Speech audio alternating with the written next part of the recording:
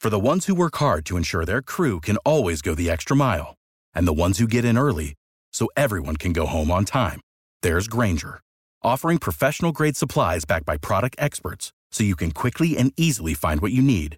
Plus, you can count on access to a committed team ready to go the extra mile for you.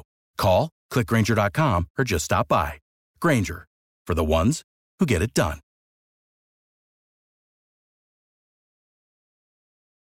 Every team, every topic, everywhere. This is Believe.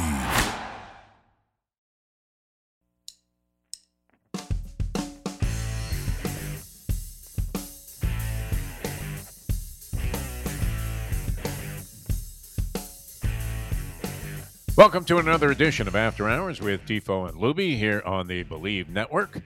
I'm Jeff DeForest. He is Mike Luby Lubitz, and Hoops very much in focus this week as we are featured here on a Peel Yourself Off the Mat Monday.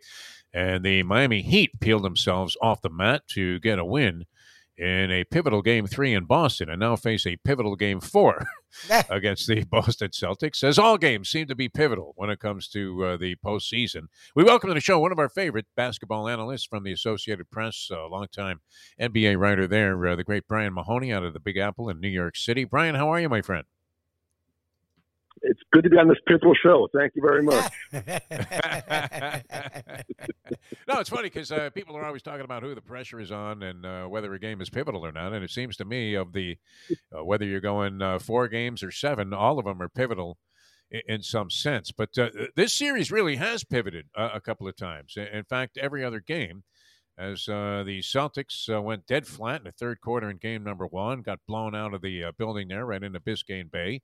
And even though they sort of came back and were a little contentious, still, that was pretty much the ball game. Second game, they annihilate the Miami Heat on their home wood in almost an inexplicable blowout. And then the reversal as the Heat go on the road, and it looked like Boston had kind of gathered the momentum, and they had the home court advantage. And the Heat, without Jimmy Butler, go out and beat the Boston Celtics fairly handily. So are there any conclusions that we could draw so far? I mean, what do you see as the key deductions that have come out of this series so far, or is it still very much up in the air as to what's happening? No, it is funny. It does change, as you say, so quickly. I mean, after game 2, I think even a lot of Miami fans probably were saying, oh gosh, Kyle Lowry's hurt, PJ Tucker might be hurt, Bam Adebayo is playing not very good. We have no chance now. And then all of a sudden, Kyle Lowry plays, PJ Tucker plays, Bam Adebayo has a great game, and all of a sudden it's like, wow, Miami might win the series again now, and I'm sure Boston will come back tonight and play great, and then no one will know what's going to happen again. When two good teams like this go at each other, either one can swing it quickly, and that's what we've seen so far. We don't know which way. I mean, people always speculate, well, the networks, the executives are going to be gargling with cyanide if such and such team gets into the final round there, or they have a bad matchup in any sport. We've seen that said many times, so whether it was baseball, basketball, hockey, to maybe a lesser extent football. But it did seem like maybe there was an agenda there. I mean, to Tim Donaghy give the referees instructions, people were implying here in South Florida and even elsewhere around the country that seemed like a somewhat biased approach by the officials in that Game 3 between Boston and the Miami Heat. What did you think? I mean, should Eric Spoelstra have underlined without saying anything the disparity in the number of free throws taken in that game? Or was Boston just playing a clean ball game while Miami was cheating? There you go. Yeah, they were playing clean. No problems, no fouls. There's always some calls that look, either awful or suspect or whatever the word you want to see. But the game was so out of hand early. I think it sort of Boston had to, attack, trying to get back in it. And, some of those calls, I'm sure they would have liked to have gone the other way. But the important thing is ultimately, none of the bad ones, played into the end result.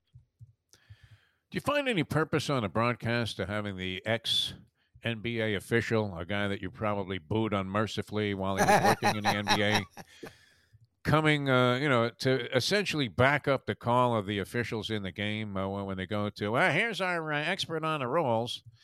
And it doesn't matter really what sport it is. It seems like the expert on the rules gives you nothing definitive Exactly. and usually sides with the officials and Always. has great empathy for them blowing a call that was apparently and painfully obvious. I think we sort of expect them not to, sort of go against their brother official. The one thing I think they do offer when they're being honest is sort of explaining why they're looking at some calls. We've seen a lot this year, I think, guys, where they're reviewing calls that you're like, come on, why are we even looking at this? It's like they're looking at like an offensive flagrant foul where a guy jumps up to take a shot and bumps the guy in the head, and they're looking at it. And it's sort of like, come on, why are you looking at that? But I think there's been a couple times where they sort of explain at least that. I think they shouldn't bother doing it, but they're at least sort of informing us why they're doing it. So I guess there's a need for it a little bit. There are bigger problems with the officiating than the guy coming on. Yeah, I guess I was spoiled by the great Harold Letterman in that capacity, where he was scoring fights for HBO forever, and his routine would be along the lines of 2 rounds to 1, Jim. The Mexican is beating the living shit out of this guy. 2 rounds to 1, Lopez. At least you were getting something there, like some kind of entertainment, component was worked into the broadcast. Whereas this just seems to be, a poor excuse to fill time by another voice. And if it's another announcer making a paycheck, I'm all for it.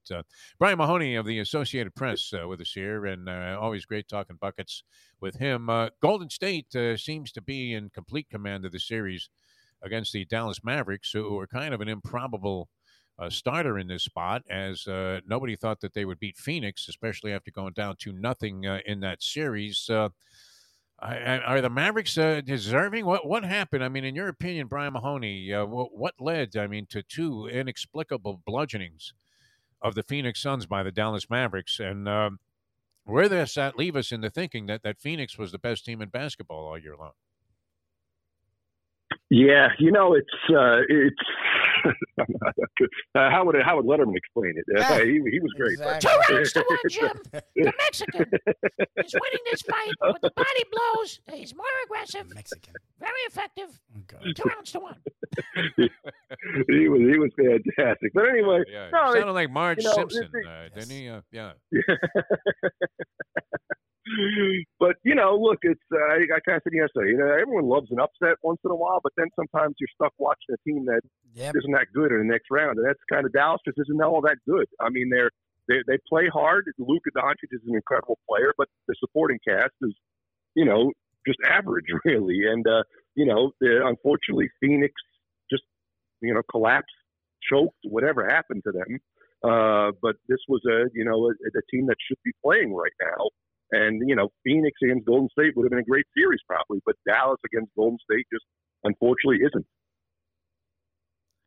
Talking with Brian Mahoney of the Associated Press here on After Hours with Defo and Luby. Luby, I'm surprised you haven't chimed in with some kind of complaint about the way that Spoelstra is handling the Miami Heat, even though they're up 2-1 going into tonight's game against the Celtics. Well, Brian, and to jump back to the Eastern Conference, first of all, it does feel like the Warriors are the class of the NBA right now. And on top of that, with them sort of coasting through the Mavs, what's going on with the Celtics and the Heat may be to the Warriors' dream, because it feels like that's going to be whoever survived will move on. Like between Jimmy Butler and Hero's now hurt and Kyle Lowry's banged up. And then you go back to the Celtics and Tatum took something to his shoulder, and then Smart's out and Robert Williams. It's like whoever survives that series health-wise seems to be the one to win that series. But it is interesting to see that from night to night, it's blowouts. These are 2 teams that are great defensively, have a lot of talent on offense, both sides, yet one night to the next, it's one blowout to the other. And that's sort of been confusing to me, because I thought this series, it may go 7, but it doesn't feel the war like we thought it would, or at least I thought it would. No, you're right. Like the games have been. I think sometimes when teams are as good defensively as both these teams are, if you get hot against them, it sort of hurts them more than teams who just aren't used to it. And Boston got so hot from 3 in that game 2, and then Miami started great in game 3, and it sort of shell shocks the teams. But it's the health matter in this series. It always comes down to health, and Golden State has gotten all their guys healthy at the right time. And, Miami and Boston, from game to game, you don't really know who's playing. Whoever is healthiest probably is going to win that series, and it's just game to game it changes. Does seem like they got it together at the right time. And we were talking about this earlier this morning, Brian, on our other show, the Defo show, that all year long, all you heard about was how great the East was, and they were so deep. And you figured, all right, the representative in the West is going to be Phoenix. They get knocked out. And now Golden State has it together. And I'm thinking that Golden State will be favored over either the Celtics or the Heat in the final round. They do have home court advantage over the Heat and obviously then over the Celtics. But what is your thought there? Do you believe that the champion somehow will come out of the West, even though their number one team is no longer in the postseason, and everybody thought that the East went like 6 deep with teams that could possibly win the title? It feels like right now I would pick the Warriors, as much as I never, rule out the Heat. And, I really like the Celtics, how, the individual talent they have and the team defense they play. But, Golden State is right. They just, they're healthy. They have the experience. Their bench is pretty good. They bring guys off, Poole and Porter. And those guys are, doing a great job. Looney's playing terrific in the middle now. So, I just think everything is sort of going their way. And right now, I think whoever comes out of the East, I think would be considered the underdog against the Warriors. I don't know if you subscribe to this sort of notion, but I was always a fan of the cheesy sports production that, like Make That Spare. It was a favorite program of mine when I was a kid growing up. It was a real hokey bowling show.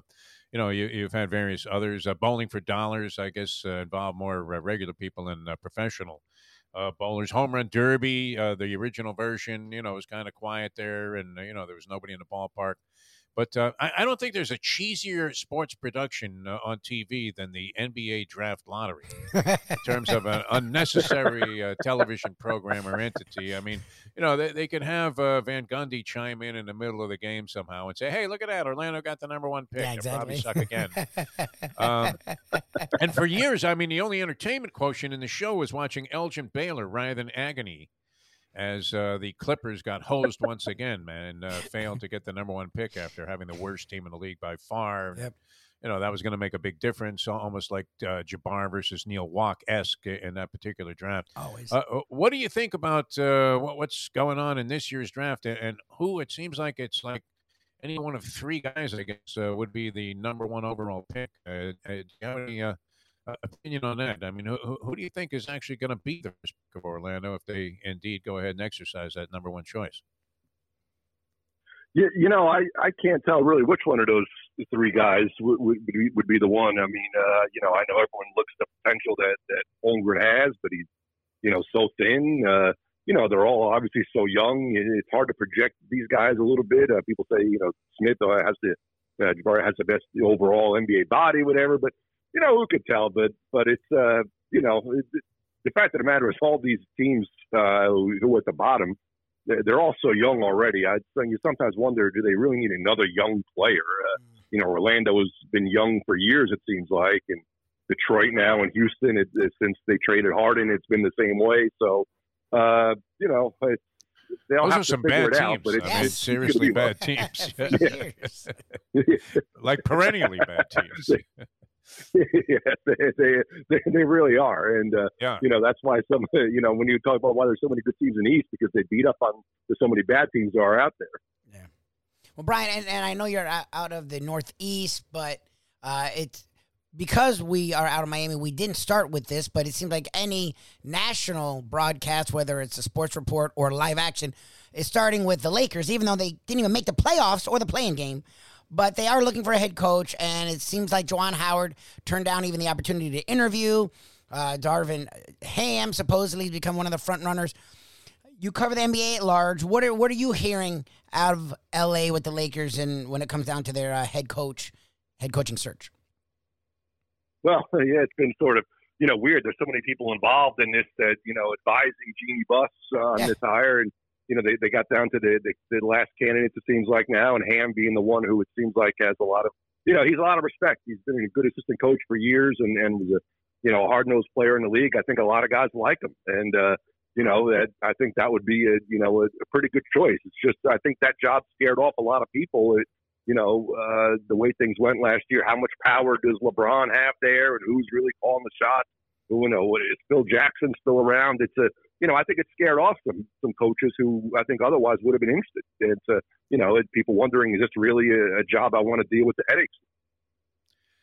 Has David Blatt's name been mentioned at all? I would think he's an unlikely candidate to be coaching LeBron anytime in the future. Speaking of who's really the general manager there in Los Angeles. Brian, always a pleasure. We'll see what happens. Should be one of those intriguing matchups tonight. Many people feeling the Boston Celtics will bounce back and even this series at 2 apiece. And the line makers, oddly according the Heat 6.5 points in tonight's game, and a giant dose of disrespect for what the Heat accomplished there without Jimmy Butler in game number 3. Enjoy the rest of the postseason. We hope to talk to you again. Thanks so much for being a part of After Hours today with Defoe and Luby, my friend. Thank you, guys. Take care. All right, be well, Brian. Thanks a lot. I do like cheesy sports productions. Oh, yeah, it's normal. You must have caught some Bowling for Dollars. Bowling for sure. Well, it wasn't Bowling for Dollars. Was there a Florida version of that? It wasn't some very distinguished guys were hosts of Bowling for Dollars, including the late, great Chick Hearn, who's been so obscenely and absurdly depicted in the Winning Time show. Chick Hearn, man. I mean, they made a fool of Chick Hearn. He was a class guy. Made a fool of a lot of people. But actually hosted Bowling for Dollars in Los Angeles. They have, like, local versions. And I'm pretty sure there was, a prominent guy. I don't know if it was like Mel Allen that was doing Bowling for Dollars in New York, Red Barber, or one of those guys. It could have been. Rizzuto, he would have been perfect for it, Bowling for Dollars. Ah, look at that, the 10-pin. Reminds me the other night, I had the calamari, and they brought 10, little calamaris, and, no, he would have transitioned. He would have been perfect for the schmooze there. All right, a lot of fun being with you guys. What's your prediction tonight on the game there, Louie? Heat go up 3-1, or Heat end up in a dead heat, now have to come home, defend home wood? I don't know if they win, but I don't like that spread. I think we finally, since we've seen a lot of blowouts, I think we finally see, and so I'll be wrong, but I think we finally see a close game, and I think the Heat cover. I hope they win, of course. I don't know if they win, but I think we'll see a cover. I'm curious. Butler is questionable, but so far in this series, that's meant they're going to play. Butler's questionable. Hero, we don't know. I don't know about Smart. I don't know about Tatum. Hero's in La La Land anyway. He hasn't played well. Hasn't done much. But he did have a couple of interesting moments in that game, and then he didn't play really the whole fourth quarter. I think that he covers 6.5, and it'll probably go up before game time, the way that everyone's betting against the Heat for some reason. So I think the Heat cover. I don't know if they win, but I think they cover. Harvey Fialkoff, who is somehow tuned into this thing, says that it was Joe Franklin. Didn't Joe Franklin? Oh, that was Joe Pine had one leg. That would have been hard for him to, kind of, I don't mean to be disparaging, but, to move around on the set, let's put it that way, which was required. Joe Franklin, and Harvey says his mother was on Bowling for Dollars. That's funny. Wow. Holy Paula Carter. Unbelievable. That's classic. Can we name another female bowler? I knew Paula Carter very briefly there, the lovely wife of Don. All right, that'll do it for us. Glad to know Harvey's around, man. What happened to this cat? He's too good for us. He's too good for us. He's a busy man. He's on the show all the time, and now, I got to sleep. All right. Yeah, we probably put you to sleep here in this last few minutes of the program. Bowling for Dollars, it was a classic. I don't know. There had to be a different version in every city involving some kind of celebrity. All right, we'll see you tomorrow here on After Hours. And don't forget to Google the Defo Show. That's DEFO. You can plug it in on your radio real easily also. Jack was showing me that the other day. So, wow. I mean, it's even simpler than I thought. And you can drive around and catch the show there, 7 to 9 Eastern Time on ION Channel. And just Google the Defo Show, and you'll get all of the things that we do from 7 to 9 in the morning, which also used to include the great Harvey Fialkoff. No? Yes. I mean, here are the Yankees on a monumental run. I mean, you would figure the guy, he could easily fill up the whole 2 hours. When he taps out, exactly. Said, hey, Harvey, what about your Yankees? I love that guy. You need that unbridled enthusiasm Passion, for sports sometime. exactly. I mean, just to come through, because everybody's so cynical about everything, all right? I mean, and you ask yourself, well, if you hate it so much, why are you watching? Exactly. Right? If all you want to do is complain and bitch, why are you going to games? Why are you? It's like people that go to a restaurant and continue to give it like lousy reviews. And, they'll post it up there on whatever, sites are available for such things. And, I went there last night. I can't believe it. What a garbage dump this place is. It's like, what do you mean you went there again? Exactly. If it sucked, I'd go If it back. sucks that badly, why love the that. hell are you going back? I mean, Every who's time I making you go? Why do you keep 8 going? million restaurants just here in town. On my walk of life, love I that. blow by like 7 restaurants I love in that. one small area. It's unbelievable. And People I are often great. think about just quitting the walk and stopping in. People are classic. I have to bring some cash with me next time on the walk there and just stop at the Briny Pub and get a beer. All right, we will see you guys tomorrow Yes. here on After Hours. And don't forget, as we said, Google the Defo Show for Mike Luby Lubitz. I'm Jeff DeForest, and it's Tug McGraw time, my friends. No matter what you're doing in life, you got to believe.